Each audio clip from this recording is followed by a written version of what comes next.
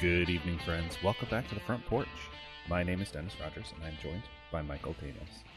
How's it going, Mike? How's your post-Gencon Monday? Tiring, as we usually have. Exhausting. Still not recovered yet. I think I had a Gencon ends at 4 o'clock is when the hall closes. So basically, the Gencon is over on a Sunday, and half hour to get things together and compose. Back to the car, hour drive back to the house. I got home and passed out for 4 hours, and I got up and couldn't sleep, and then slept for 4 hours and went to work, and I'm still exhausted. And here we are recording. Yeah, I was gonna say by 4 o'clock Sunday, I was probably about an hour and a half into a 2-hour nap. Yeah. I almost never take naps, but I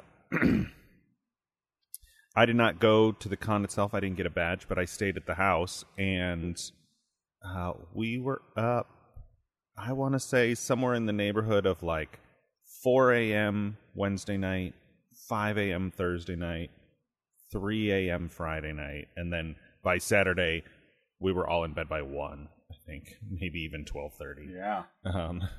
And just fatigue. Like, even the second night, I was like, oh, hitting a sort of fatigue wall around like 10, 11 p.m. And then, you get a second wind, conversation gets going. And yeah, the last 5 or 6 years, I have, well, I guess it's been a little bit longer than that, but, I've slowly been, understanding Gen Con, what to do and doing things like always stretch before. It sounds like silly things, but, also a factor as you get older.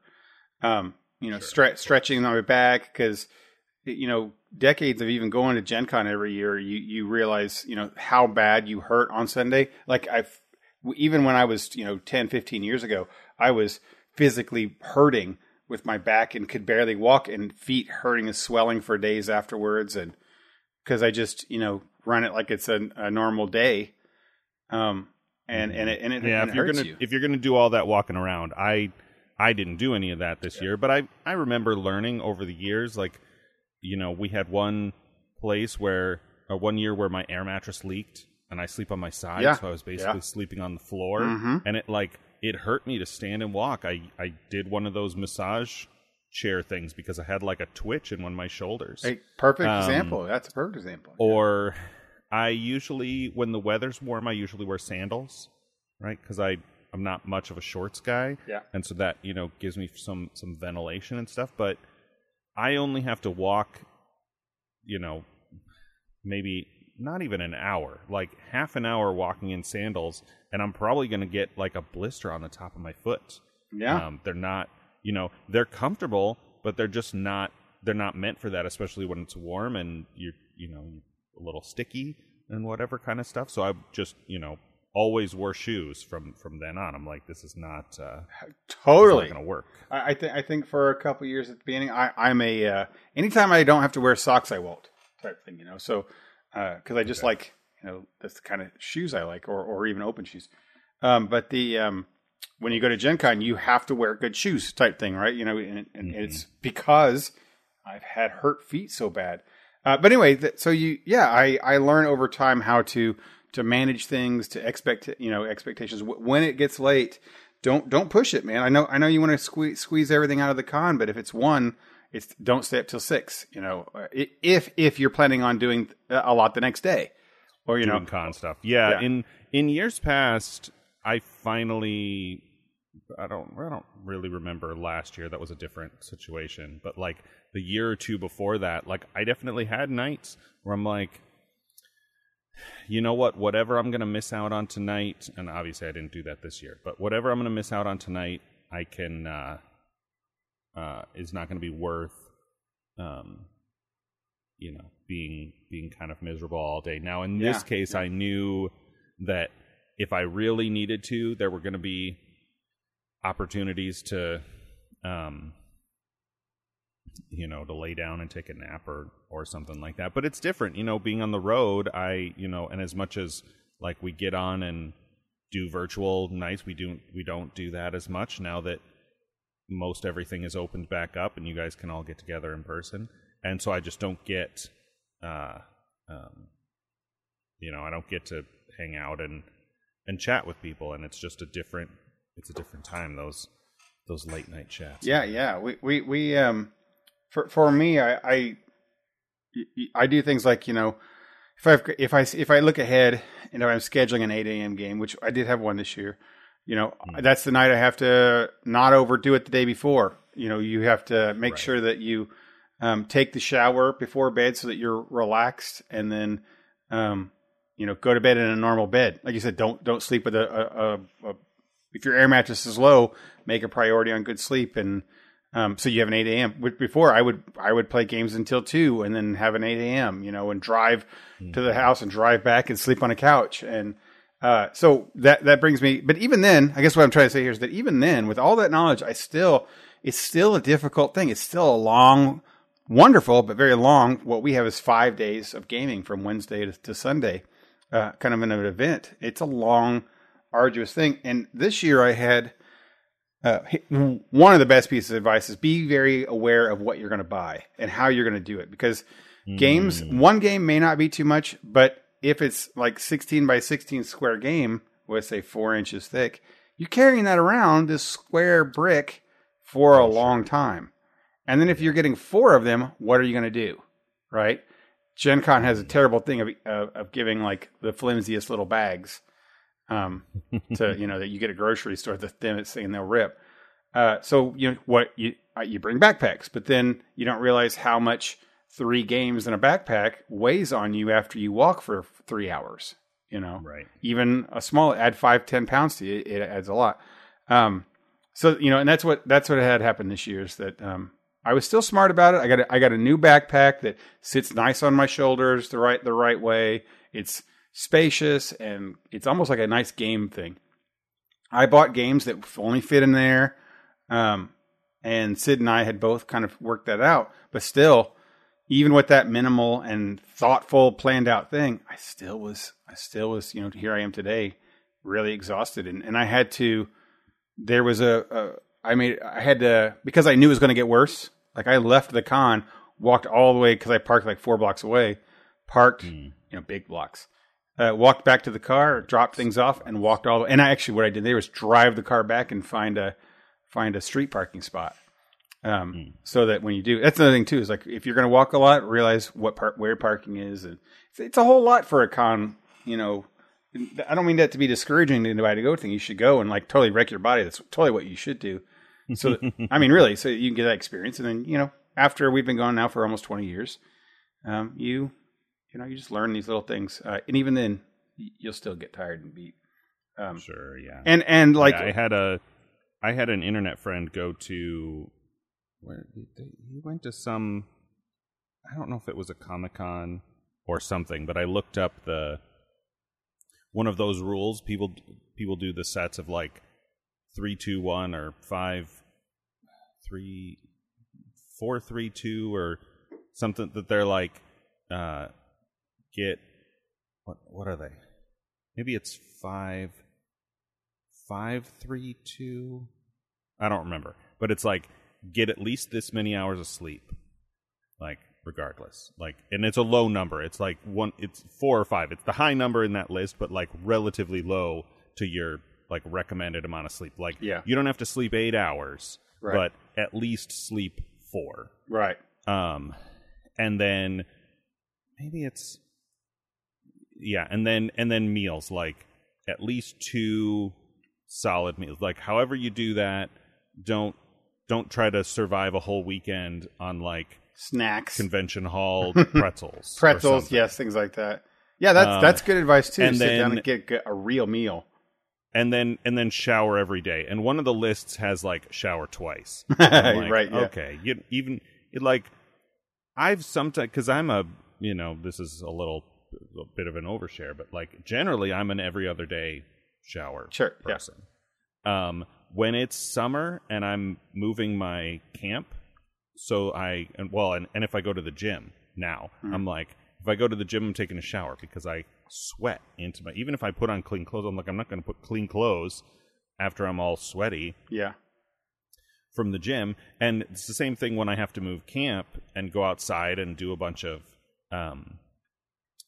tasks to hook up my camper. I'm gonna get all sweaty, and so I have at the very least want to like rinse that off of me before I do. And so I get at the convention too. Like that's beside all the normal advice that we had before the pandemic of like, wash your hands all the time, bring and use hand sanitizer because you don't. And I used to be really laid back about all that kind of stuff, and now I'm like, is it worth the extra? Like, yeah, you got, get wet, cold alcohol stuff on your hands, and you got too much, and you got to dry it off. Right. You go in a public bathroom and you wash your hands, but then there's no towels and dryers, so your hands are wet, and it's potentially a whole ordeal. But you're like, people get sick and die over trivial, little inconvenience like that. And well, so that on that vein, so people who are listening who did not get to attend Gen Con this year, Gen Con, is obviously massive. There's just thousands and thousands, tens of thousands of people at this thing, and so they have done, they did right. I guess I would say, air quotes here, by here we are a couple years. Some people will say past the pandemic or into the pandemic, however you want to say it. Where in America, here in the U.S., we don't have all masking has been lifted everywhere, right? But that's the fact that most people aren't hanging out with tens of thousands of people, all crammed together. Right. But Gen Con did do a very responsible thing this year, and still made a point of it. And said, hey, we are concerned and we want to make sure that this is a thing that should matter. And they required a vaccination, which I'm sure a lot of people are opposed to or whatever. Even though we're not political, I'm very open to the fact that I'm pro-vaccine. So I think that is a great, wonderful thing that they had done. To go in this year before you could even get your will call badges, or go in, you had to go stand in line and show them proof of your stuff, and you get a little yellow badge, which is fun, or wrist thing, band, which is weird because I had to wear that damn thing all weekend and wash with it and everything. But it was, as Gen Con has done and gotten considerably better with, they have moved through people, and we got in a line that it wrapped around the entire convention center, which is really big. And it only took us like 20 minutes to get through it. It was just a constant walk because they were just doing so well and had all the people they knew it was going to be a big thing, and they just did it, and they just did it quick. Which was nice. Also, we had to wear masks. So and they were on it all the time. There were a couple times when I walked in, forgot to put my mask on, and there would be a nice person walk up to event staff person randomly and say, hey sir, you need to have your mask on. I was like, oh, thank you. No big deal. They were all kind and polite.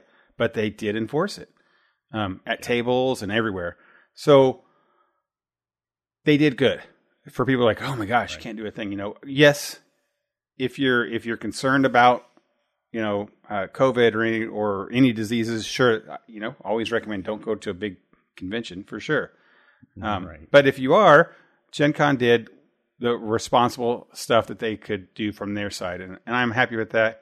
That being said, it's been over a year now since I've worn my mask regularly, and that was a chore. It was a pain in the butt.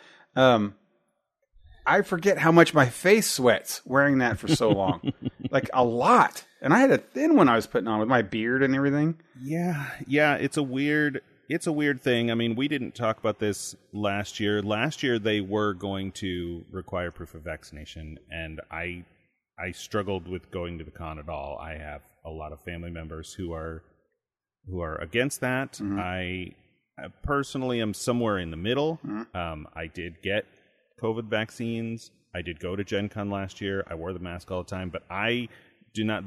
Almost nothing in my life required me to wear the mask regularly at all. Yeah, right. When stores had signs and stuff like that, I had one. I had uncomfortable ones for a while. Like it wasn't until Gen Con that I actually took the time to buy like particularly not whatever, just like one that would be comfortable all day, because all the normal, I have kind of a big head and ears, and it gets uncomfortable after like 5 minutes, and I'm like, this has got to be comfortable because I've got to wear it all day. And I carry it with me when I travel, and because for the first few months that I was on the road, some places, especially if I wanted to go to anything federal like national parks or whatever, they would require it too. And then as as stuff started to open up and stop requiring it, I'm like, okay, cool. Like I generally am just mindful of that kind of stuff. Like, I don't like strangers in my space. I try not to get in strangers' space. So, if I'm in line at the store, like, I'm still giving people space all around me. Yeah. And so I think, just to me, exercising a little common sense. I know it's probably a trigger phrase for somebody the way that right. Do your own research is right. For Yeah. me. But I'm like, that's just always my thing. Like, if I'm outside by myself, I never wear a mask because I'm like, who am I? Of course, breathing? Like, right? Yeah. If it's in the air, like smog, this mask is not going to protect me. Like, it's not right. It's not an N95 mask or anything like that. And so it was a little, when I heard about them doing the whole wristband thing, we were talking about this at the house at Gencon. We're like, they didn't, like, they were going to do it last year and then dropped it. And we're like, we suspect that's probably just for logistical. Like, they couldn't figure out how to do it right. How they were going to enforce it or whatever. And now they have this whole thing. And that might have even influenced their decision to require it this time. Be like, well, we've got all this system in place now. Yeah. Might as well do it. But honestly, we talked about this over the past few weeks, and especially off the air. I'm like, a lot of the things that I wanted to get out of Gen Con every year aren't as relevant to me anymore. But I also just was not, as much as I will not wear a mask unless I quote unquote have to. Like, sure. Which is basically like, if a business puts a sign in their door, I'm gonna do it. Yeah. Like, right. I'm not gonna get in anybody's face or be difficult. I'm not that kind of person. Right. But still, the idea of potentially Gen Con being back to normal capacity in these times, I was like, no, I don't know that I want to go badly enough to make up for that level of, inconvenience. I'm with you, man. And I actually think whatever. The worst part about this whole, like, oh, you should or shouldn't do or require vaccination for whatever. Like, here's the thing: like, you don't have to do a thing. Like, and I not only do you not have to do it, I encourage you to not do it if you don't feel comfortable or safe, or you have religious or personal opinions otherwise. I encourage you to not do something. Like, almost even if it's not a protest, maybe it is a protest, right? To not go to an event or whatever because they require a thing. It's my thing about, like, if you like movies, go pay them to see it. Or if you don't like that they're putting out movie, don't go to the movie, or whatever it might be. Don't buy that thing. And Gen Con requiring mask wearing, and if people don't feel this, I didn't mean to say this as a protest, but like, if you don't feel comfortable being around a lot of people or feel safe, not just with COVID, but even with, like, the ick that always happens and people and bodies and sweaty and all that kind of stuff, it's okay to not go to those things. What do people call that? Con crud. Yeah. It's always been a known thing, right? That's sort of my thing. Like, I can see being annoyed. I made jokes about that line from Office Space about the pieces of flair. Yeah. And the sort of, like, heavy-handed nature of it in a time when, almost nothing is that way. But by contrast, this is a private event. It's opt-in. You have to pay a lot of money to do that. And it's a lot of people in a small space. It's always been a little gross, right? Yeah. I remember... Yeah, especially on a perspective of knowing what we know. Yeah. I mean, I remember 10 years ago, coming for the first, second, third time, and I don't know if they did something to change this, but I remember like swinging open the doors into the convention center and just getting that smell, right? like you just walked onto a farm, right? That must have been old convention center area. Sure. It could be like maybe they've improved the ventilation systems and stuff like that, but you're like, yeah, there's a really faint like kind of body odor, unwashed kind of smell to this, and that's mean for me to say, but you know what I'm saying. Like, there are people who do Gen Con convention stuff all night that don't sleep, right? And so if they're not taking time to sleep, they're probably not taking time to wash. Yeah. And you'll get behind the random griller guy that haven't watched all the whole con, and you can tell, right? For sure. Well, and so as much as I don't love the like all that forcing thing, I also am not gonna get into people's rights. Like if a business owner wants to set a rule in their place, that's their space, that's their right, and my right as a customer does not supersede their right as an owner, as an organizer, as any of that. And I agree, and I like that, and I like that we can all have. Again, we're not getting political in any of this. We really aren't. Dennis and I aren't. It's me saying this to the listener. We're trying. Well, and I don't mean it in that way. I think the important part, as we're talking here with Gen Con with this, is that some things aren't always for everybody, or it just goes against. I have a lot of things that I don't go to because I don't feel like it's the right thing for me, or I don't believe in what this business does, and that's my choice to not do that thing, and I respect that I can do that, and then they don't force me to go to their places, and Gen Con doesn't force anybody to go to things, and I appreciate their opinions and their kind of stuff, even if in this case it happens to line with me, but I do complain. So I still complain about the mask, and that it changes and alters. That's kind of where I'm going with this. It changes and alters the experience. So even though I had a great time this year, which we should be talking about here, it was still definitely hampered by that I had to wear this mask the whole time. And when you breathe out, it's just hot air. God knows, everybody knows I'm full of hot air.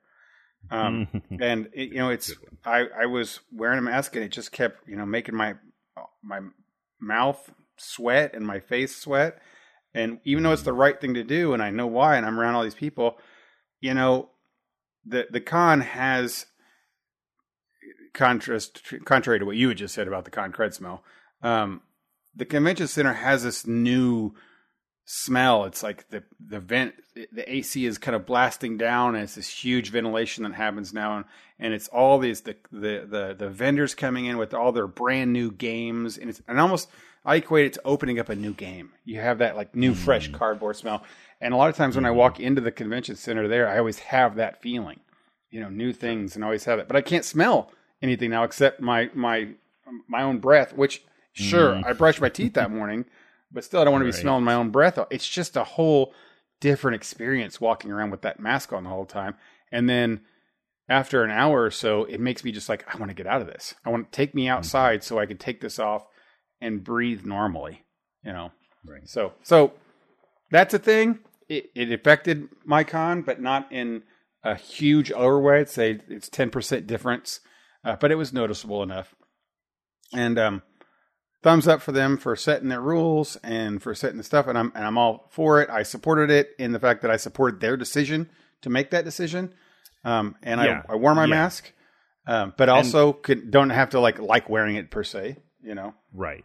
And we sort of talked circles around this topic, but that was sort of the point that I wanted to make was like, even if like things are opening up and there's none of those kind of mandates and whatever anymore. Like, I think that a convention environment is, if not high risk, like is just a context where a little extra precaution is warranted. Yeah. Or justified at the very least. And the best part about that is that it's not, I like you said the word mandate, like it's not mandated from a like I don't know, say government level, but like a, law. Like this was an option that I could or couldn't do. It's not like I had to go to the grocery store. Like I have to go to the grocery store, It's no different from, me asking you to take your shoes off if you come into my house. Yes, nice. Yes. It's my house. It's my decision. And if I hate my feet, then I just won't go over to Dennis's house. You right? don't have to come to my house. It's exactly pretty simple. So anyway, moving on from that one, Anyway, it did affect. It was worth noting this little past 10 minutes we talked about. Worth noting because it does affect my experience with the con. This isn't the first year that they had this. Last year we had to have masks too. Right. And I think that the hardest part, not just walking around the hall with it, was sitting down to play games. Maybe it's me getting older or something. I can't hear in the massive crowds and people talking across the tables with muffled mask voices. I'm sitting relaxed, which I feel a fair distance from people, and I still can't take it off to ask questions or talk or emote, to people. So that was definitely a deterrent to that whole situation. Wasn't as fun, and that did kind of bring that experience part of it down. But conversely, let's talk about the good things. The con it felt bigger. I'll tell you that much. Not from necessarily a people standpoint, because that felt just fine. The people felt, I don't know what their numbers were. I'm sure it was nice and respectable. Or what they did to better traffic coordinate. But I never felt like I was in a stupid shoulder-to-shoulder crowd at any point. Okay, that's good. Yeah, it felt pretty good. They were sold out early this year from the vendor hall. So the exhibit hall where they have all the vendors come in was sold out, full capacity, which was nice. I think that was the first time they've done that since the pandemic. Right. And so everybody's basically come back is the long and short of that. The vendors, you mean? Yeah, the vendors. So they had a lot of stuff that they didn't have in the past. A lot of things that in 3 years vendors have ready to sell and to show us that they had kind of not before. We haven't seen things in 3 years. I forget who, because 2020 was canceled, and last year they had reduced capacity. And there were a couple of big notable vendors who weren't there. Right. And even little vendors weren't there. I don't remember, was it like Mayfair or I'm not sure. I don't think it was Mayfair. I'm not going to remember the brand now. Well, I know like Asmodee didn't make it last year. They didn't come. Right. And Fantasy Flight and all that. They didn't come. And that's huge. That's huge. Right. And then there were also a couple of big not a couple, that's what I just said. There were also reduced badge numbers. Yes. And then they did a weird thing where they reduced the amount of floor that they used in the exhibit hall, which is like we could have spread us out more, but it was definitely much more spread out than 2019. Yeah, for sure. For sure. So this year they had the same space. It's all opened up. It was all opened up again. Right. And so it was the full thing, which was nice. But you could just tell that, like, so going to a con as a vendor is not cheap, right? It's got a lot of risk versus reward with, whether you're marketing it, whether you're actually selling stuff. There's a lot of vendors who go there as a store, right? Mm-hmm. And they have to ship their stuff there and then ship it back. And that's expensive.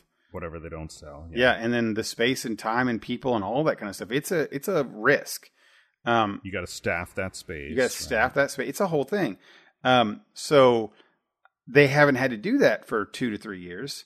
And now you could almost tell that, like the booth, like Miniature Market had a whole thing, and they have, there was the Everdell game in Upper Deck had a big stuff, and they did the big things they used to do, like a full-sized tree that was like a cartoon tree in there. And it was like the booths just had all the cool statues that they used to not have because it's expensive and they couldn't do it. But now that they haven't done it in 3 years, maybe they hadn't had the time to make those statues and they used them for other things. Or, you know what I mean? It just felt like, it kind of felt like the old con that used to be, 10, 15, 20 years when Wizards would come. Okay.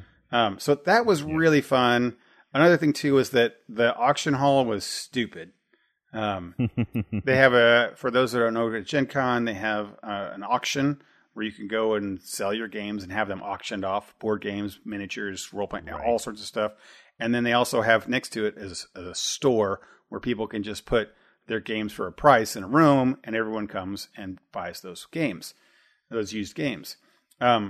Because people haven't come in 3 years, they're all coming this year, and the store was just so crowded with games. It was like piles on top of piles of games to go through. I went on Thursday, that first day, and they had huge trucks lining of carts, lining the sides of the wall, waiting for space to free up because they had so much on top of things, so that they can put more in.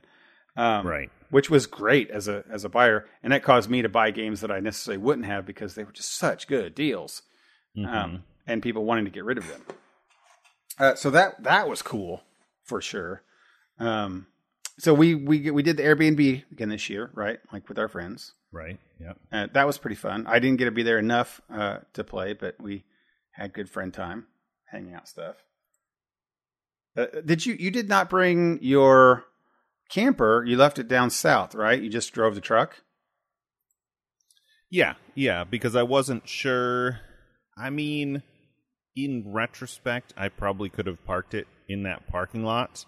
But as usual, I wasn't even considering that it was much too hot to sleep in the camper without so hot, so humid, electricity to run the air conditioner. Oh my goodness! And I would not have wanted to try and. First of all, not really wanted to drive down into downtown Indianapolis with my trailer. And secondly, to sleep in a camper, even though we were in an okay neighborhood, but like in an urban environment with to run a big cord to the Airbnb or something like that. It was never really a consideration. Especially when I knew there was going to be room in the house to set up air mattresses, and I didn't even. Andrew slept on an air mattress, but there was a unclaimed bed. That's good. Yeah, Sid and I stayed there 2 nights. I think is where we were at. And, we've done a couple of Airbnbs in the past. I think the space was fine, but the place wasn't great overall. I think the quality of the Airbnb, I guess, compared to what we've had in the past. It was definitely our place last year was really nice and really close. Oh, it was like swanky high end, right? Yeah. It was very expensive, but it was like 2 blocks from the convention center. Correct. This was Fountain Square, which is in the process of becoming gentrified neighborhood just off of downtown Indianapolis, like a 5-10 minute Uber or Lyft taxi ride from downtown, and maybe 15, depends on traffic. And the house had all the telltale signs of a flip house.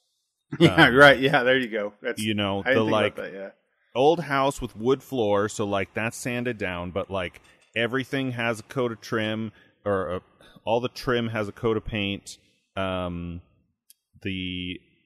lot of weird, one cabinet or one drawer opens right in front of another drawer. So they took the handle off the other drawer and put it at the very end. So that drawer can open further. Yeah. There was a bathroom that had clearly just been tacked onto this weird closet space. So it had a toilet sort of half under the staircase. And then you had to step down to where the sink and the laundry machines and a little shower was, and that floor was all kind of slanted. Yeah. It's just somebody bought a really old house, put a coat of paint on everything, I would have guessed about 5 years ago, and then it's been either a rental or an Airbnb since. At best, right? Yeah.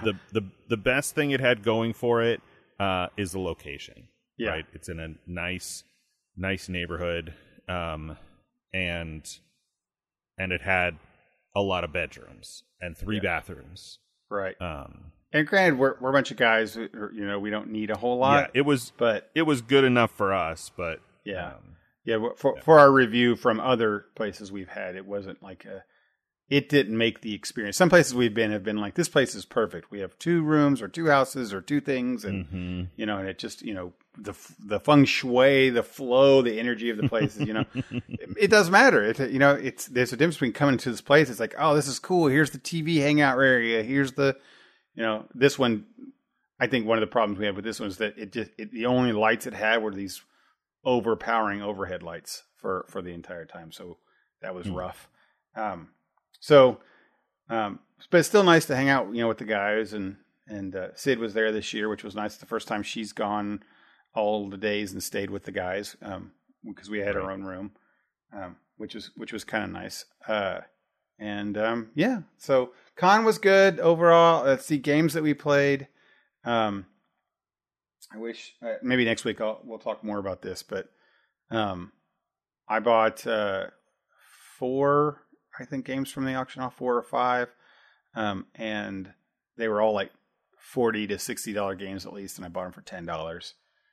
Played one of them, which was really nice. Bought some expansions for the Transformers deck building game, which I enjoy. Bought the Firefly. You know, we talked about the game store thing. Sometimes it feels like, yeah, I would get there. It feels like, go on. Yeah, it feels like game stores will dump all of their inventory on this game store, auction house store. Sure, yeah. And so I went in there, and there was like 4 stacks about 20 high of like this small Firefly card game. Like Out to the Black or something like that. And it was $3. I think it's really like $25. And I was like, this can be terrible, and I'll donate it to the Boys and Girls Club, but I'll buy it for $3. You know? Mm-hmm. So I got a couple of those things that were okay. But not a whole lot of, like, I'd say con exclusives. I know our buddy Trotsky had bought a couple. He had me buy a couple for him that I was out there grabbing. Because they'll do Gencon, they'll do early release stuff. Right. Which I didn't really research. Trotsky loves doing that stuff. You know, it's coming out, it's only here then, and he's such a neophile. So yeah, there wasn't a whole lot of that stuff. I'm gonna see if there was anything other highlights that I mentioned. They had a big, actually full-size Bigfoot truck in one of the halls. Okay. Well, there's a game, I guess, called Bigfoot themed on it. So it was just weird to see this massive truck in the middle of Hall B. Yeah. Cosplay was cool. Lots of really good cosplay. I saw some X-Men that were super phenomenal. They have this thing on Saturday called the cosplay parade or costume parade, where everybody in a costume lines up in a long line, and they just parade through the entire con. Right. And Sid and I were at the front of it, and they had these bards. It was called Bard Camp, and there's like these 4 guys dressed as bard, and they had a trumpet and tambourines and a drum and stuff like that, and they were leading this procession, right? Okay. Well, the event coordinator is sitting here with the flag, waiting for the exact time, like 3:00 for them to go, and then he says, "Okay, it's time to go." And the bards in the very front of the line, who made a point of standing there in the front of the line for this, played their little like announcement trumpets, right, to make it go, and everybody's like, yay! And then the bards take off, start walking in the wrong direction. And the event coordinator is standing there like, oh, you guys are supposed to go through the hallway this way, but the bards are walking down the other way. So the line starts following the whole like mile-long line starts walking the wrong direction through the hall. And then we sit and I watch him, and the event guy decided that he wasn't just going to stand there, and he ran down and grabbed him. So they did this big S in the middle of the hallway where the entire line had to go, a mile line had to go through in a big S because these bards made a mistake of going the wrong way. I'm like, that's what you get when you get gamers together dressing up, doing silly stuff. But it was super fun. Super fun. Sid bought a corset for her steampunk thing. She worked all summer to get money for Gen Con purchases and bought a lot of stuff and artwork. Man, I talk a whole thing about artwork. Oh, last thing I'll say about Gen Con is that it's easy, quick. I read Dragonlance when I was a teenager. It's one of the first real books that I read for fantasy. Okay.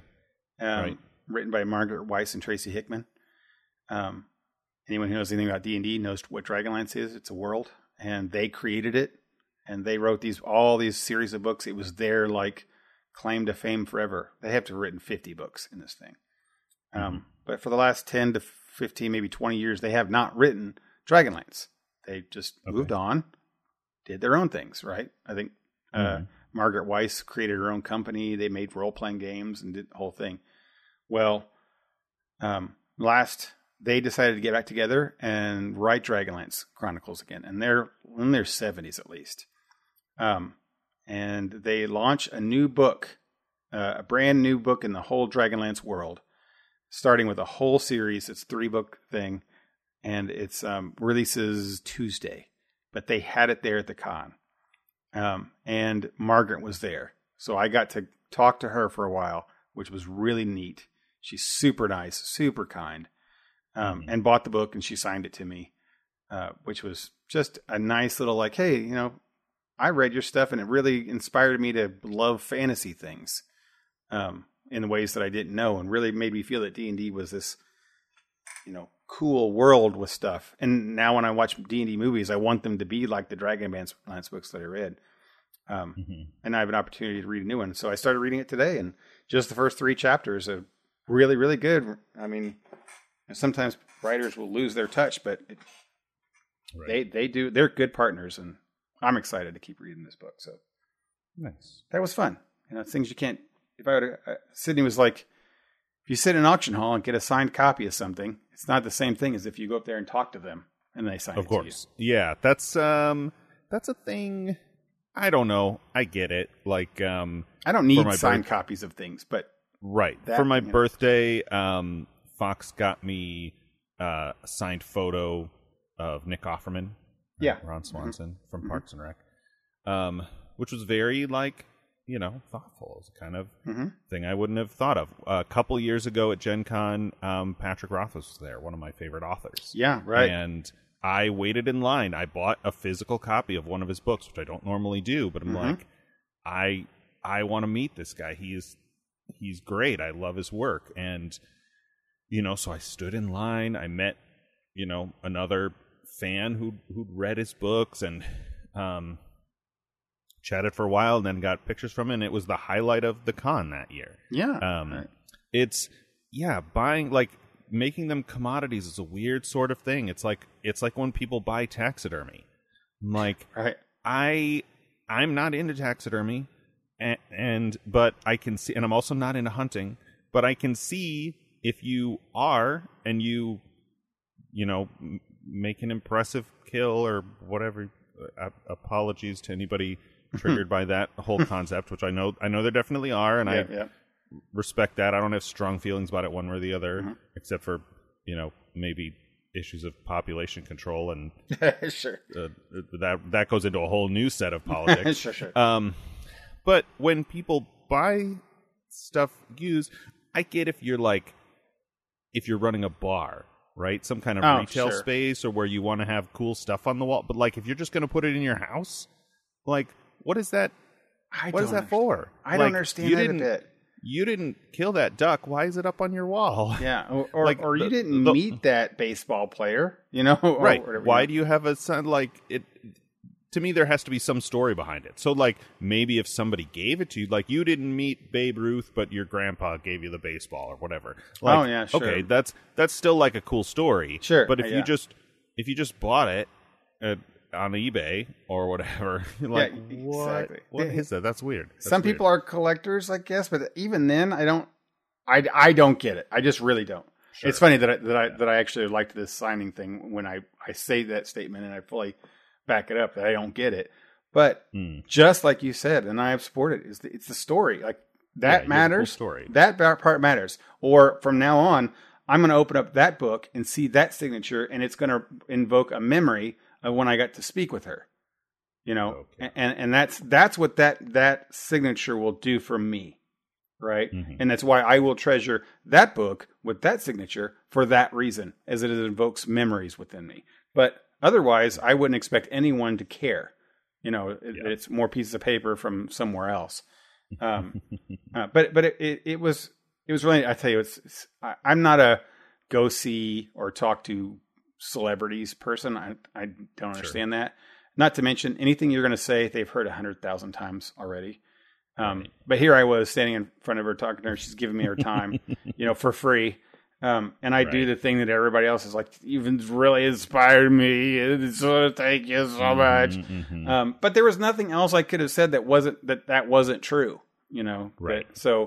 And I always have that thing, like if someone does something great or wonderful, you should tell them, or they're important to you, whatever, you should tell them. I think especially, and I don't know where the line is for this, but like, especially what I think most people would think of as lesser celebrities, right? Like authors. Yeah. Brandon Sanderson had the most record-breaking Kickstarter of all time, right? Like that's how popular he is as an author. But I could talk to almost any member of my family, maybe even my sister, who makes costumes for Ren fairs and has an English degree.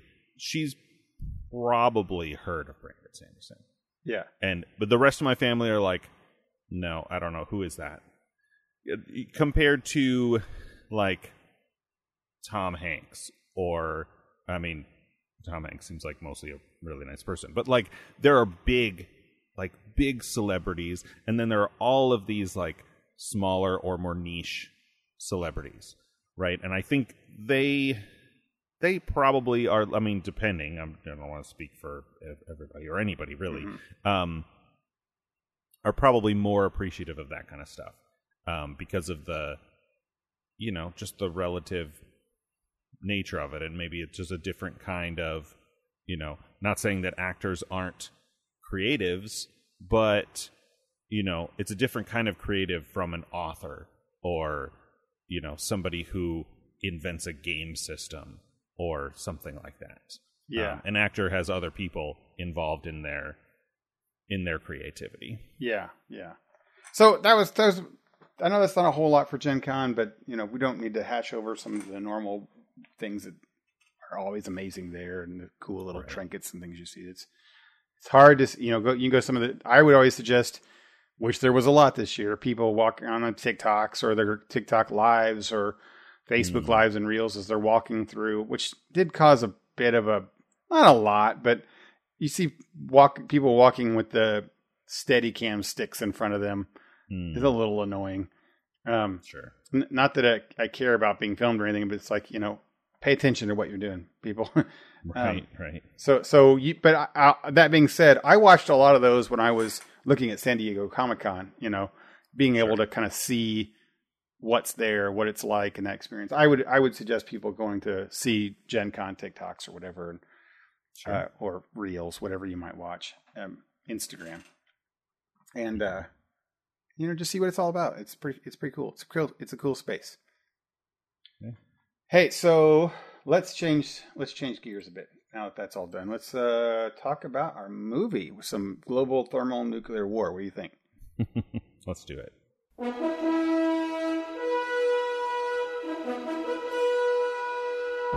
All right. This week we watched WarGames from 1983. Matthew Broderick, Ali Sheedy, John Wood, a bunch of people who I recognized, sort of.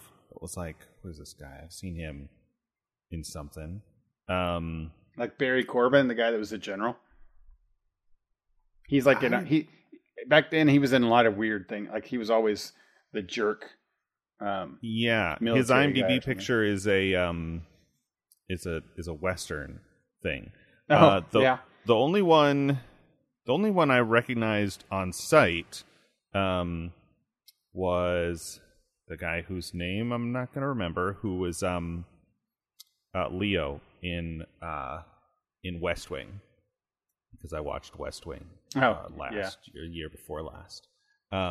He's one of the guys. Him and the guy who I also only remember as the foster dad in Free Willy. Right? Okay, yeah. Another weird kind of pull. They're the two guys at the beginning when they do the test and they're supposed to turn the keys and do the thing. Oh, right, yeah, okay. The older guy won't do it. That's who those two actors are. Oh, okay, all right. Yeah, but I was like, oh, hey, it's Leo. Right. And this movie was on Amazon Prime, so I guess I just didn't notice that. I'm going to have to go back now. Hover over the thing, and you get Amazon X-ray thing, which is a great feature. That's funny. I really need to go back. I just watched that. Didn't even see that. Right. It's just that first like 5-10 minutes, right? It's all that prologue and setup of like, here's the thing, and here's why they make this changeover. And I kept thinking of Dr. Strangelove, right? Yeah. Which we watched, oh yeah, sure. From the poster. It's one of the Kubrick movies on the poster. So it's another one of those movies about being on the brink of nuclear war. Right, exactly. I was like, boy, we should have watched these movies closer together. And I probably mentioned WarGames when we talked about Dr. Strangelove. But it's this thing of like, what does it mean? What is the, mutually assured destruction? I mean, that movie is much more bleak than this one, right? Mm-hmm. Like this is a feel good kind of we can stop it, and a little Spielberg, a little who am I thinking of? I'm blanking now. But yeah, just this a little bit of 80s feel good, like don't trust the machines, but also computer AI becomes alive sort of thing. I guess that's maybe sort of spoilers for the for the plot. I don't know. I've probably already said too much, but I'm going to hit the bell here because we're going to talk about the 1983 movie WarGames. So if you're still listening and you don't want to get spoiled on the story of WarGames, skip ahead to our final thoughts. 83. That's weird. I was only 8 years old. I clearly watched this later for the first time. Same. I mean, I was only 2, so I didn't. To me, it was here's another movie with Ferris Bueller from before he was Ferris Bueller. Yeah, yeah. And there's a decent amount of I don't know, whatever. There are some connections and parallels between that movie and this one. Like this one came first, but he's got a computer and he's cheating on his grades, and it's a different character, but there's some of that same. He did that same thing in Ferris Bueller. 80s tech. Same thing. Right. Mm-hmm. Yeah. This evidently Matthew Broderick was made to cheat on his grades. But it was even then like, so that should say enough right there, is that we were just little kids when it came out, and that we watched it years later in our teen years meant that it had, one, some staying power, two, that it wasn't terrible. Right. So which means that, and even today people still talk about it and remember things, and things like global thermonuclear war, what that is. So did it hold up? They make a joke, which I don't remember which MCU movie this is. I think it's one of the early movies you see Natasha Romanoff, Black Widow, where they go to an old thing, and the glasses guy from Hydra is living in the computer. Which movie is that? That is Winter Soldier. Winter Soldier. Yeah. And so it's like this old control room, and there's an old 80s computer, and she does do you want to play a game? Oh yeah, right. Yeah, right. And there's a little joke on that it's I've almost seen it enough that it's become a trope of in Soviet countries, all their entertainment is considerably behind, right? They're getting stuff that's like a decade or two old because of the wall and whatever kind of blocking their media. So like they know about older references. Yeah. Kind of stuff, but yeah. Well, this does this hold up? All right, we're in the spoilers here. I think it did, with the caveat that it's very dated. Like it's set in its spot, right? Like you really got to know and put your framework. Like, okay, guys, here's the preface: the 80s, there was the Cold War, and this is important. Like, there's a lot of things that were made in that time that's a thing that people born after the Cold War will never, hopefully, ever remember. or under experience that period of time. And everything that was made at that time had some kind of influence in it. Others were like the whole central part of it, which this game was. Or this movie. like in the James Bond films of the era before the Berlin Wall came down and the Soviet Union fell. Like, you could have this sort of universal. I mean, I think early Bond films had Spectre, right, and then they went back to Spectre. That was an invention of Ian Fleming. Yeah, like just a sort of super secret crime syndicate or whatever behind the scenes. And then during the Cold War, and the movies were made during the Cold War, so they could tap into it a little bit. But then anything that wasn't James Bond, you're just like, oh, there's this and the Soviets, right? And the Soviets, right? The Soviets are gonna this and this, and we talked about this when we talked about Top Gun Maverick, right? They have an anonymous enemy, right? Just the enemy. They never say who. You can kind of maybe guess at it, but it's not important, and so they don't. Rogue nation, a rogue nation, right? A rogue nation, or it's better than maybe it's better than like making up a country, like but during the time, Christmas movies, there was no doubt like who your enemy was in America, and if you're in Russia, who your enemy was, Right. You could just always say the Soviets or the Russians or whatever, and it was shorthand for writers. Yeah, and that's so. This movie that's definitely set in that time, set in the idea that of mutually assured destruction. Not that we've actually. It's so funny how we have somehow decided that we're out of that. Just because the fall of the USSR does not mean that there isn't. No, I know. Well, we are still in mutually assured destruction world. People have forgotten. There are still places where peace is maintained by the threat of us just obliterating them. Yeah, and Russia has enough to do it to us, and us do it to them to kill the planet. It's still a thing, but for some reason we just forget. So this movie, kind of brings it back in, and you can watch this now and see that it's just basically a reminder of the seriousness of nuclear weapons. And this dealt with, also being a product of its time, dealt with the scariness and the transition into computers being involved in technology, being actively involved in the world, not just as a little novelty that you see on your, sports football game with your kid. Right.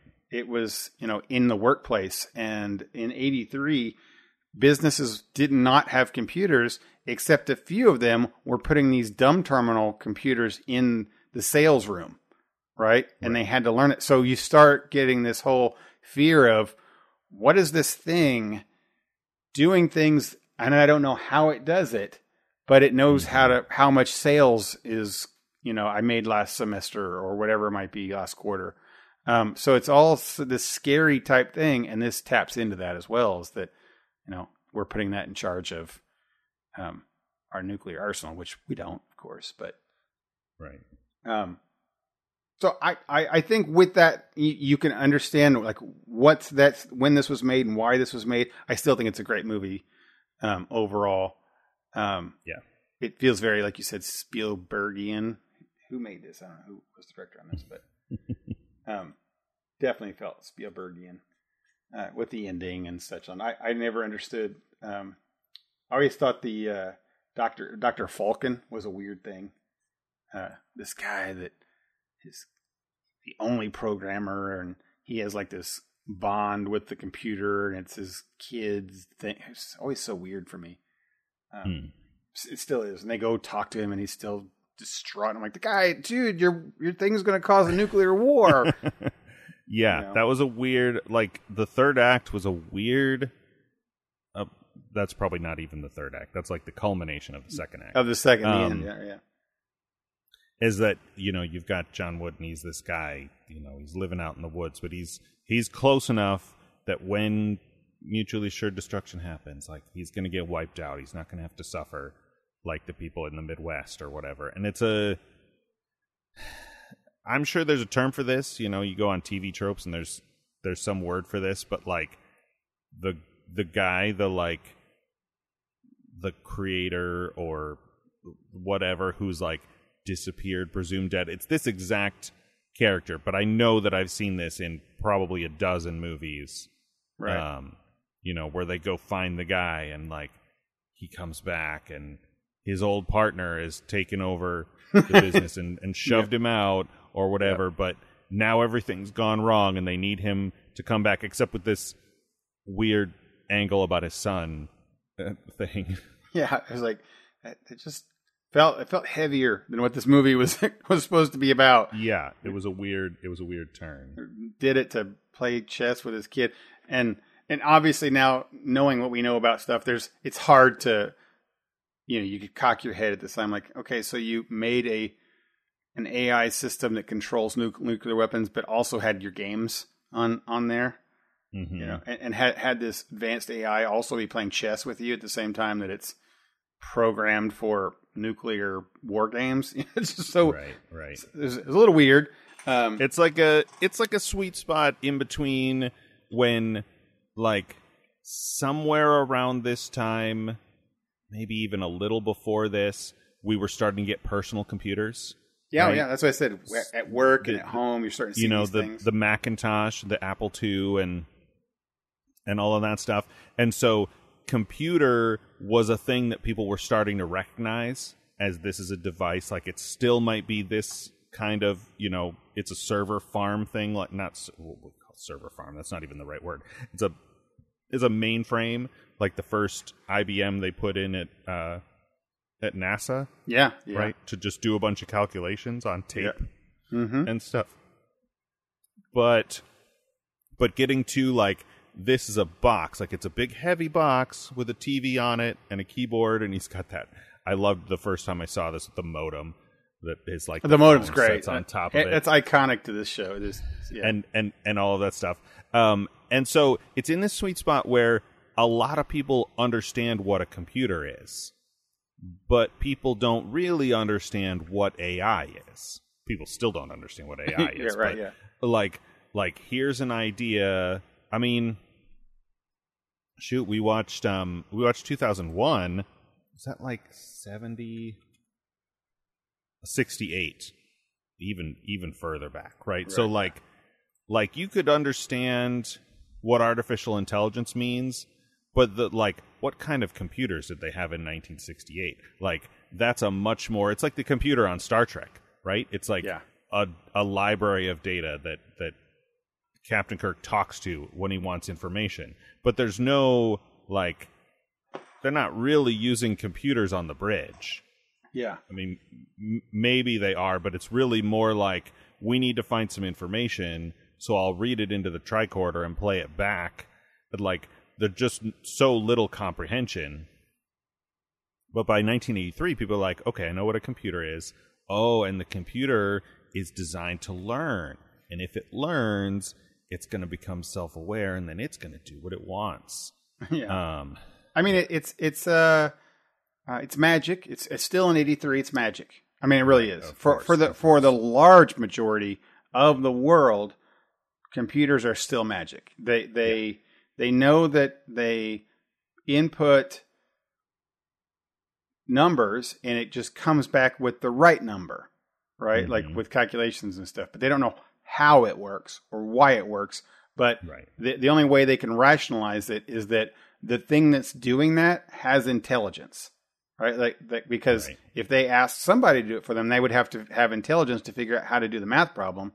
Or when you learn at this point in '83, you go to your school library or your public library, and they had chess on it. You would move, your pawn forward, and it moved its thing. Like, so there's intelligence there. And it's magic. It's magic intelligence, and we don't know how this box does it. And then, you have these weird people that know all about the stuff. And this is what Matthew Broderick's character was, David Lightman. He knows how to get into the talk to the computers. He has a relationship with this Whopper thing. He has, he knows what a modem is and how to connect things. And Ali Sheedy's character is just stunned that this is basically a wizard, right? Which, it's just the way it was. It's hard to explain with that stuff. Now you look back at it like, oh, that's really silly. But I still appreciate it as almost like a historical piece. This movie. That's a good way to think of this. And I almost wanted to get into the love story of this movie and how, Ali Sheedy's character is so impressed by Matthew Broderick's tech wizardry in a strange way. And she's a strange kind of character too, because she's sort of I heard her on, I want to say Flophouse or maybe Omno's Project, referred to as a manic pixie dream girl. Yeah.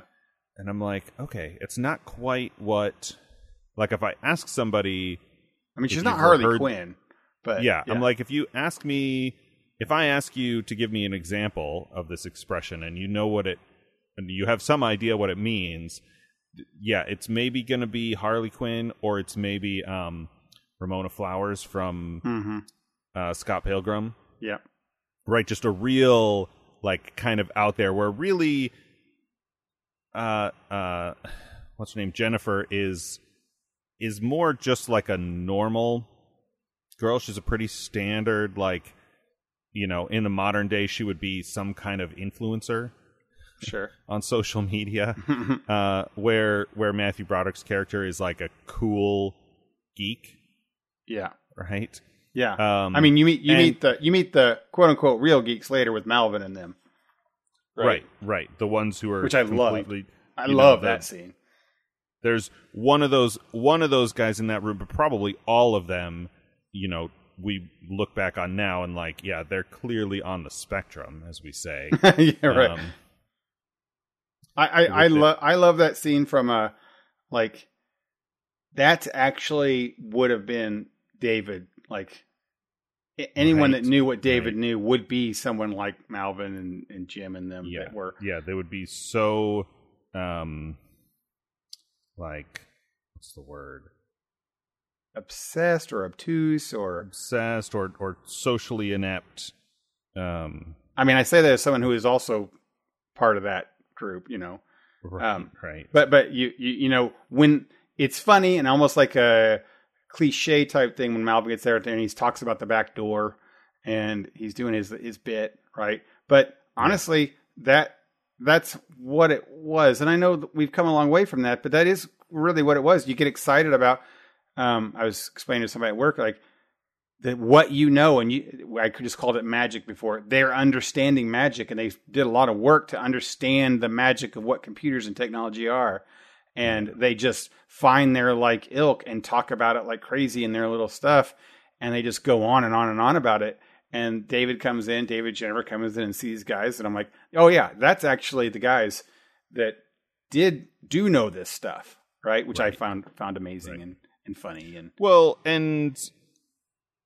And it's exaggerating. Well, it's not really. It's exaggerating a little bit to call him a geek because he is like a hobbyist, right? It'd be like if one of hobbyist us is a good word. That's a good stumbled onto something like this and we're like, oh, I'm going to try this. Like, he's doing this hacking stuff, but it's really rudimentary, right? Very rudimentary, right? Yeah. Like he stumbles onto the Whopper stuff completely by accident. So,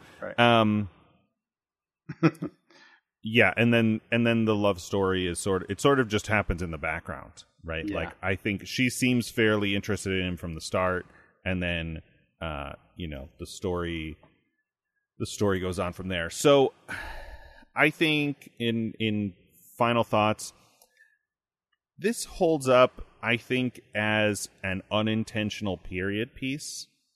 Yeah. I mean, so too. It was made in a time and set in that exact same time, and there's a lot about it that would not make sense if you don't understand, détente and the conflict between the U.S. and the Soviet Union, particularly in the early '80s, as it was, it was not very far from being quote unquote over. Yeah, and there's a decent amount of exposition to explain that kind of stuff. But all the things with like the way people think about computers and David's relationship with his parents and all that is really just set in its time, but still, I think in a lot of ways gives you a sort of snapshot of that time, in a, I don't know about fully accurate, but in a at least entertaining way. If you can go along for the ride with all of the sci-fi of it. Right. My thoughts on that is, I love that you use the word period piece. I think that's so great. I love that characterization of the show, because it does fit right. Like, it's a period piece, and to quote your words, that didn't intentionally plan to be a period piece, right? It's just a sort of thing. But if you look at it from that lens of pretend this is a movie made now, set in this time, you wouldn't know any different, because it is accurately being portrayed. Not accurate, but like being set in this time, and people reacting to the things, and it's very important the time it's set in. Everything about it is important about that time that it's set in. All components of it is. So if you look at it from that way, it's a nice little window into what people in the world thought at that time and how they were doing some things, and from this very narrow perspective, I guess. But I liked it. I still like it. It's fun. And I even like it better now, thinking of it as a period piece. And when we say, who can we recommend it to? I could recommend it to anyone, especially now that I can use that term. Hey, it's a nice period piece for 1983 when it deals with the Cold War and the nuclear threat with computers. And I would recommend it to anyone. There's not anyone that I wouldn't say you should definitely watch this show. What do we got next? Let's see. It's my week, That's right? Your pick. Yep. We're gonna go easy. I think this one I've not seen since the '90s, late '90s. I think. Called Harlem Nights. It's a gangster movie with African American comedians, which is weird. Okay. Yeah. It's got everybody in it. Let me tell you, from the 80s and 90s. I see a very young Eddie Murphy and Richard Pryor on the cover. Yeah. Which they are the primary ones, but it's got big names. It's got Red Fox in it, Della Reese, Arsenio Hall, Jasmine Guy. It's got Danny Aiello. They're just great. And they're all, I mean, again, I've not seen it in so long, but I remember not really just kind of sitting down one time at home and watching this when it was on TV or for some reason. And like, oh, this is a great concept. And I remember it being, these are things just in my memories. We'll find out when we watch it. It's a gangster movie set in a time with African Americans, which younger me was like, African Americans weren't gangsters. Like, yeah, they were. Just they have to deal with gangsters differently. It looks like the 20s or 30s kind of aesthetic.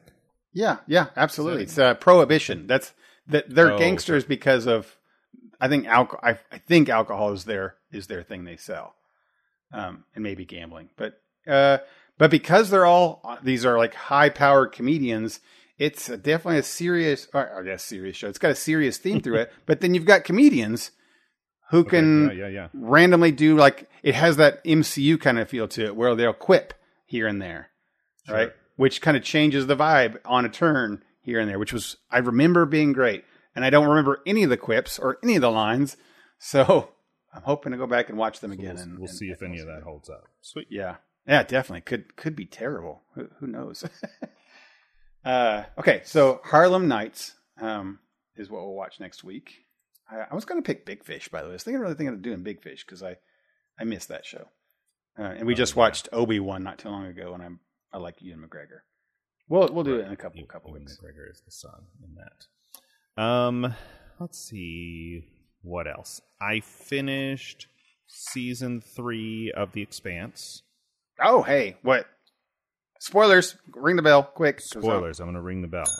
The Expanse. Right off the bat, Expanse. Spoilers, bam. The Expanse is an Amazon Prime series, sci-fi. If you have not seen it, definitely skip ahead because there's, a whole story, whole thing. So okay, refresh me. Season 3. What was the nutshell of the story here? Okay, so let me think now. It starts end of season 2. They, I don't know, stuff with the proto molecule. Okay, proto molecule. Okay, yeah, that's kind of a thing that's been involved season 3, all the way to the beginning. Maybe, I don't know. I watched it kind of all together. I don't know if all of season 3 was about the ring. I think it might have been. Oh, the ring's big. Okay, that's good. Sounds right to me. So maybe season 2 ends with the ring. Okay. Right? And the ring starts, like the discovery of the ring, or or like the construction, like they trigger a thing and this ring completes itself, and then all 3 factions are there sort of looking into it. And then they go in, and James Marsden, that's not this show. What's his name? Main guy? Oh, James Holden. Holden is that. I don't know why the main crew are probably, except for Amos, is like, I can't stand him. But yeah, I try to forget their names. They're pretty solidly bland, almost all of them. But Naomi is not with them; she's with the Belters, and Holden sees Miller, the fedora-wearing detective from the first season. Right. Now, he died in, like, going into Venus that caused this whole thing, right? Didn't he cause the ring? Yeah. Like the moon Ares or something like that. It's been a long time since I watched the first season and a half, so a lot of those details were fuzzy. Yeah. And this show, especially in the early seasons, is just a lot of info. They're dropping a lot of names. You're getting all this political intrigue, and it's just a lot. It's a lot. That's the term, a lot. And going into, I don't know if this was just because, like, stuff got more interesting, but in season 3, I found all of that stuff easier to follow. I think because everybody's in the same place, but there's still a lot going on. You've got still a lot, Elizabeth Mitchell is that pastor who's dealing with her own, like, conflict between, you know, her duty as a religious leader and caregiver versus her, you know, intense curiosity and fascination with the unknown. And you've got all of the Belters and their sort of worldview and conflict. You've got the various Mars aligned characters. You've got the crew of the Rossi, the Rocinante. And then all this stuff with Holden and Miller. You've got Naomi and her, like, there's, and then you still got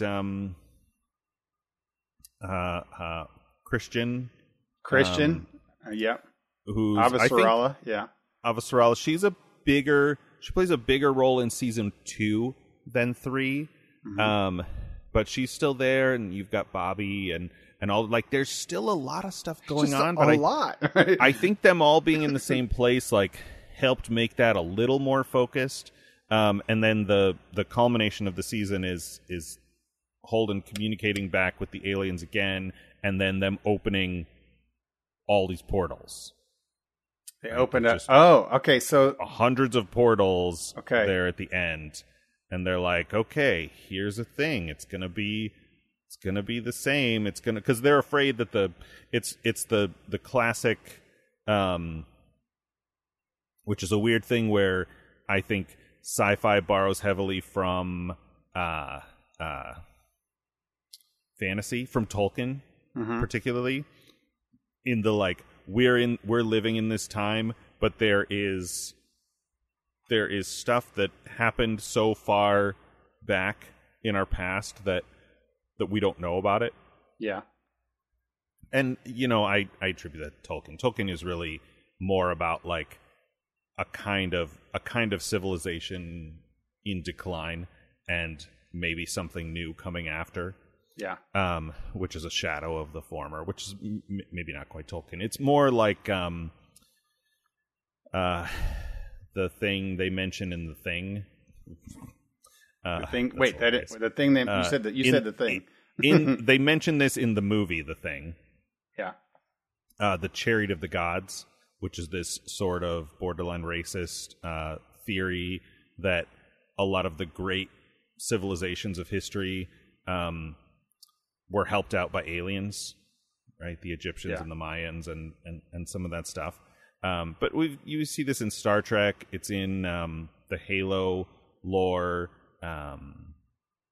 There's a kind of goofy audiobook series I'm listening to that has the same kind of thing. Like, there were some people in the galaxy before, some intelligent life, and they did and built all these things, and then they left. They died out, or they like Mass Effect is about. They do. It's all about Mass Effect, right. It's fairly popular in sci-fi, and so now we've got warp gates or whatever, and we don't know how to build them or how they work, but we can use them because they're here and they work this way, and we study them and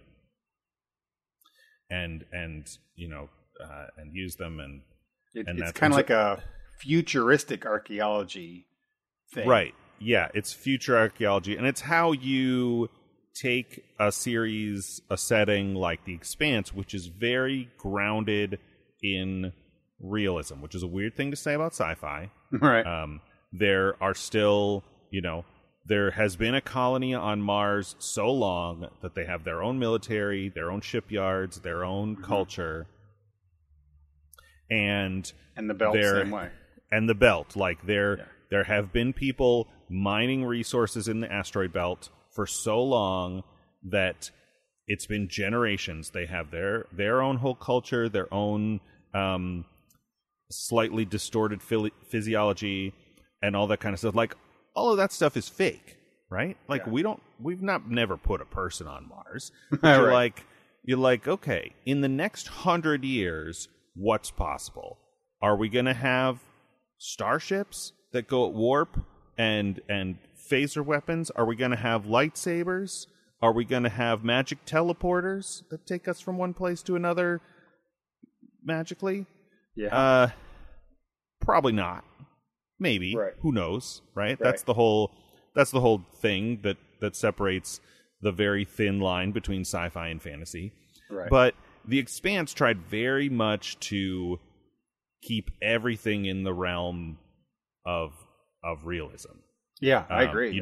There's still gravity, and gravity is a big deal, where Star Trek and Star Wars and a lot of major sci-fi just ignores gravity. They're hand wave it. Right, yeah. There's artificial gravity, and that way we don't have to do a bunch of filming with wires. And For All Mankind does that too, just like hand For All Mankind is not great with gravity either.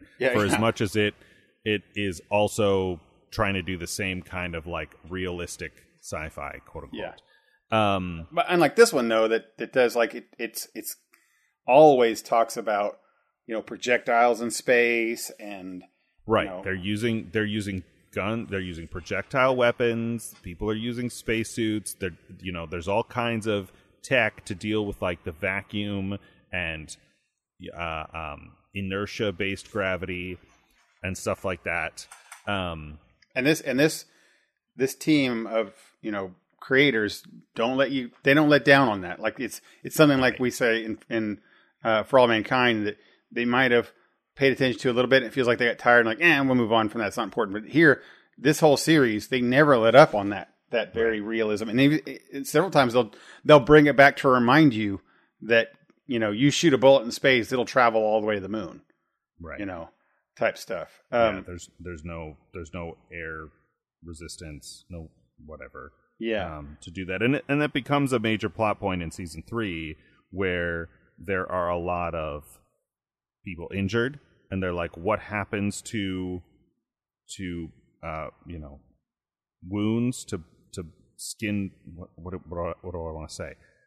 When people are bleeding.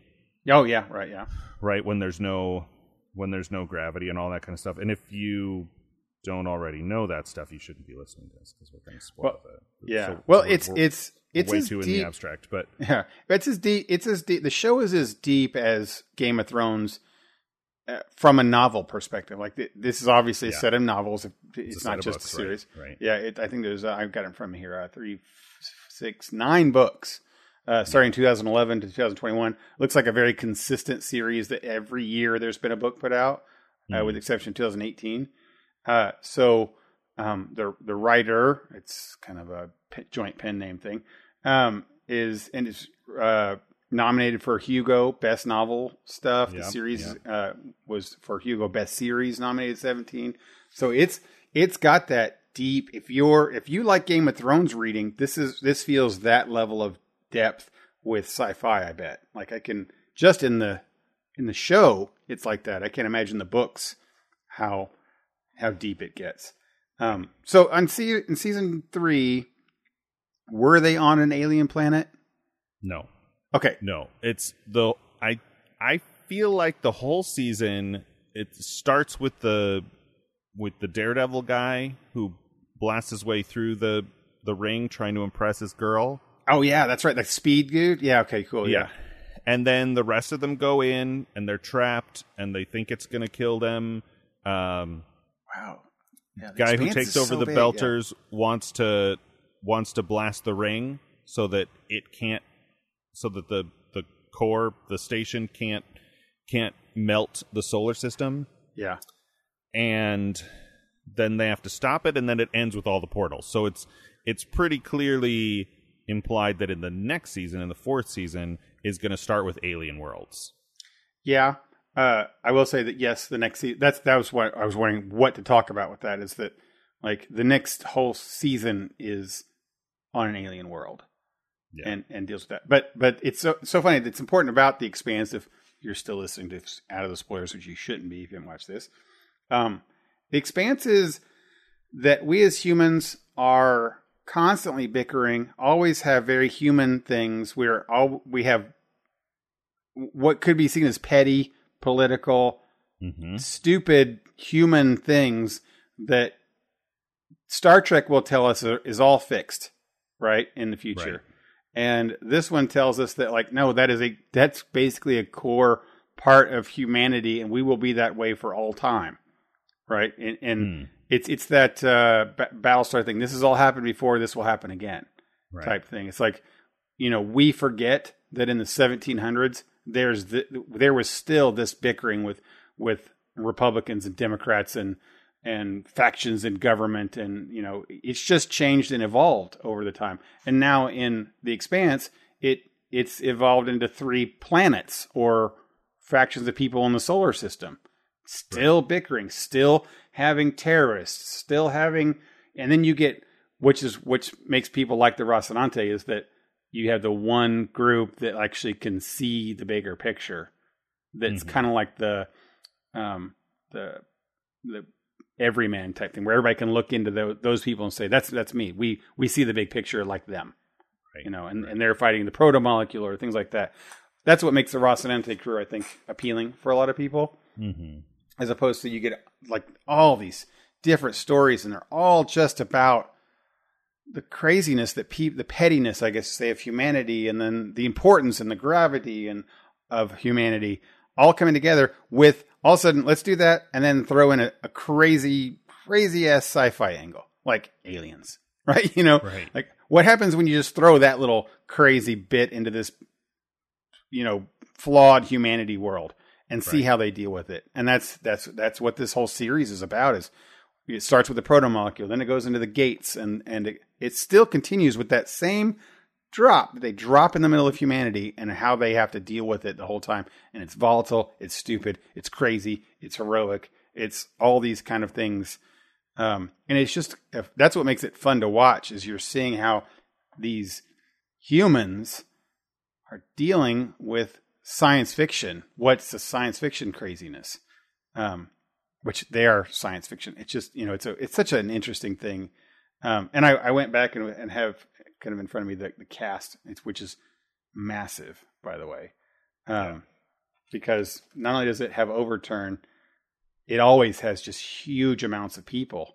And they all are so interesting in their own stories to tell in their own. I think there's not very many, if any, flat characters in The Expanse. Everyone is very 3-dimensional.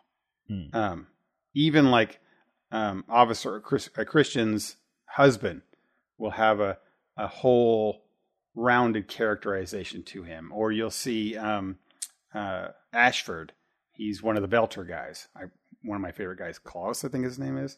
Just totally you think he's just a guy, an extra character, and he's got a whole 3-dimensional thing to him. You're talking about the guy who takes over after what's her name gets injured?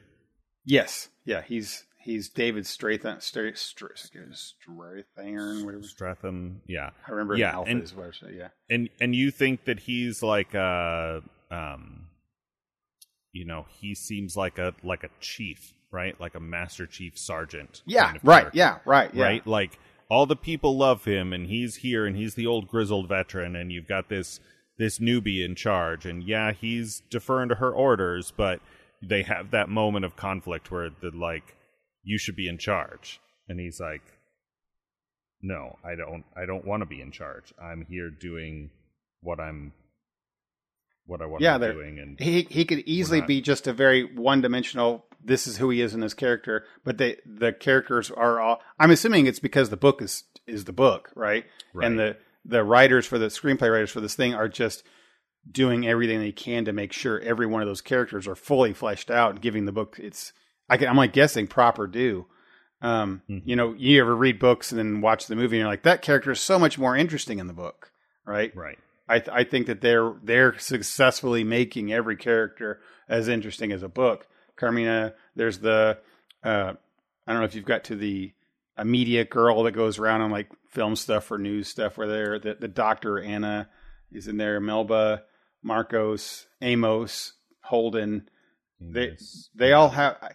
It's funny. Out of all that, I think that the least 3-dimensional characters are the Rocinante crew. I think they're pretty straight who they are. Yeah. I think Holden is just a paladin and that's it. Right. He's pretty boring. Yeah. Which makes them in perspective very boring. Right? Right. Compared to everybody else that is complex in so many ways. So cool. Season 3 is interesting because it takes place on the alien stuff. There's nothing I'm going to tell you about that beyond that. But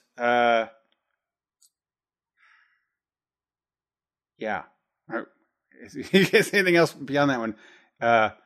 People are still people, no matter what. There's never going to be, I don't think in the Expanse ever a time when we're like in Star Trek world.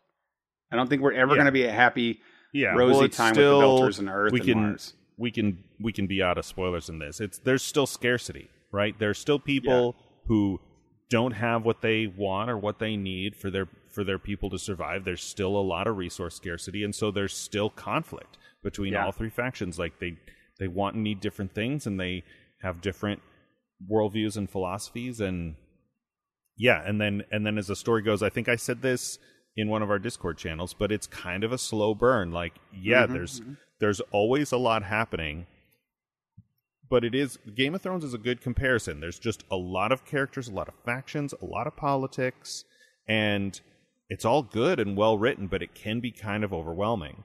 And then as the story goes, it takes some kind of big turns and twists in the same vein of suddenly Daenerys has dragons and she's burning whole. Yeah, right. How do characters that are full characters deal with that? Right. And they do, and they've got their own legit motivations and history and lives. And then there's episodes that are devoted to understanding those histories and lives and stuff. And then you're like, now dragons. You're like, what? How am I supposed to deal with that? And then they have these very believable, and I put that to the writers, to the Expanse, and it's why people liked the Expanse when it was. I can see them fans being concerned. I think it was season 4 when it was canceled. Wanting more of it and wanting to continue on the things, especially with all the books. I'm pretty sure this is the last season that's out, which I have not seen. The last one, 6. But there's more books. So I wonder. I heard. I was listening to a writing podcast, and they were talking about this series. And I think the show is done, and it's gotten to a point in the books where there's a big time jump. Yeah. And so they're like, yeah, this was a good place to stop, because otherwise they would have to recast the whole show. Oh, that's interesting. So you could pick up the books after this, but it won't necessarily be the same characters, but it'd be in the same world. Kind of like reading a new story series type thing. It's set in the same world. That's interesting. Yeah, that's good. I don't think I could read more about Holden and Naomi forever. Right. I'd be happy if they're moved on. But anyway, yeah, we talked about this before in the past. I went to the series, lost interest because it was so dry. It felt dry and boring and slow. Could not keep up with it, and then somehow had several nights in a row where I could watch it, and then just got hooked. And I think it just takes that time for you to watch it. And I think if you finish a season, you will be hooked, right? It just takes you to finish a season. And then you have perspective on, this is what I went through to get here. Right. And you're happy for it. I think, and it makes me want to watch season 6 again, but I'm excited for you to get on to 3. And man, that means there's 3, 4, and 5 still for you to go. Which are all epic stuff that happens. So besides that, we're still watching For All Mankind. There's still episodes in season 3 of The Orville. Paper Girls, we mentioned last week. That's a Netflix show, so yeah, we're going to start watching that. I watched the first episode already of that one. That might be on Prime now. I've forgotten. It's been a long weekend. Whatever. The whole series is out, so we're going to watch all of that. Harley Quinn is out. There's I've a not new watched season one of Harley Quinn. I was going to say that. And I feel like there's at least 1 or 2 others. I maybe have some anime recommendations, but I'll save those for next week. The Orville is, which you mentioned, is winding down, correct? I think they're coming up on they're in their season finale at least. Yeah. That's what I hear is winding down, and we'll talk about that one for sure later. I will say, without talking about it specifically, I think For All Mankind is maintaining its consistent. It's still being consistent with what it is, good and great, which we like, and we're not at the end yet, but every episode, if not every other episode, I'm thoroughly entertained, I feel. So, right. And for different reasons than The Expanse. I was at Gencon and saw a couple NASA things, and I had while I've always been a NASA fan and always liked the stuff, I had a different perspective seeing a NASA pin. I'm like, it's just like what they go through when they went to Mars. Like, wait, no, they didn't actually go to Mars. That's not real. That's not real. Yeah, that's not real. That was like me being in Houston. I'm like, oh, this is where the room where Margot talked to Aleda and told her about how math is music, and I'm like, no, wait, that's not real. That's not right. I saw there was a thing like a tribute to Ed something or other at one of the NASA things here at the con, and it wasn't. It was an actual life Ed something or other. And I was like, hey, that must be Ed, the Ed. Like, no, it's not. That's funny. Yeah. All right. I thought I had something else, but I don't know. I think we're good. The shows. We have a lot to talk about. I think I'm going to watch at least one episode of Sandman. Oh yeah, I saw that pop up on Netflix. Our friends are talking about that. I don't really know anything about it, but it's like there was an independent comic book written. I think it's by it's like Alan Moore or Alan Moore-esque type person. Oh, cool. in the same vein of like Watchmen type things, right? People love that stuff. I think it was it's loved in the same way that Watchmen was loved. I'm not saying I know anything about it because I also in the exact same boat you are. That's my extent of it. It was a comic book series that gets whispered in the same tone that Watchmen was. Oh, are they ever going to make Sandman? Are they ever going to do that? They're gonna, like, I don't know, man. So I saw that it's on there. We need to watch it, probably. Sure. Probably. Who knows? Maybe we'll love it. All right. So next week is Harlem Nights. Yes. You've been listening to The Front Porches, episode 258. Thanks always to our friends at LRM Online. You can check them out. Our buddy Fox writes reviews on all things. If you want to reach out to us with suggestions for things we should watch and discuss, tell us your favorite hitherto unknown sci-fi series or adaptation. You can reach us via email. That address is frontporchpod@gmail.com. Or if you go to our website, frontporchpodcast.com, we have contact forms, show notes when relevant, and maybe someday I'll update that movie list. Probably not, though. If you enjoy The Front Porch, please consider subscribing on the podcatcher of your choice. And while you're there, if you would leave us a positive review, we always appreciate that. It helps us out so much. Thanks, as always, for listening. And until next time, I'm Dennis. And I'm Michael. For The Front Porch, Night, everybody. See you next time.